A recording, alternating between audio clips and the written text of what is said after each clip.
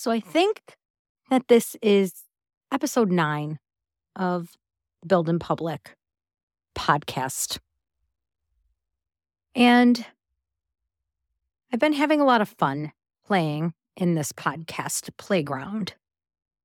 But I think it's time to get a little more serious.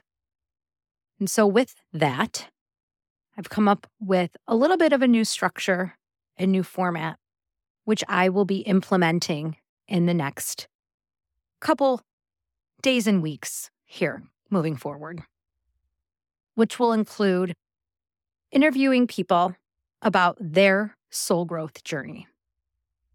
Because we all are on our own journeys.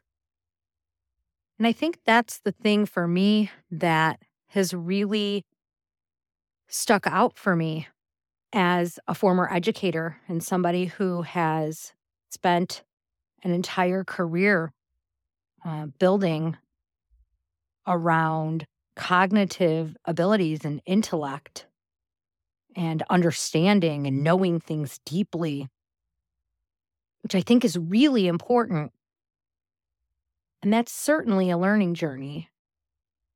But that's all focused on what our minds can do from a very cognitive standpoint.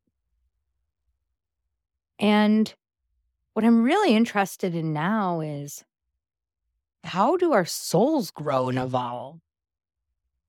And what does it mean for people when they have a intuition or a sense that comes from outside the mind that really is pivotal in their lives? And then the journey that they take as a result of that. And so I had an opportunity today with somebody that I talked to share what I believe was the beginning point of my soul growth journey. And so over the next couple of days, I'm going to share some of the moments, but especially that core first moment of when I knew that I was on a spiritual journey or a more existential journey versus a reading, writing, math, spelling, learning, cognitive journey.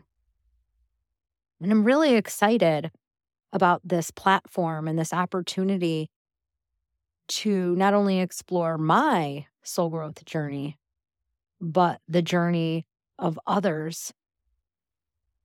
And I know that this will continue to evolve as I continue to move forward on this journey. So stick with me.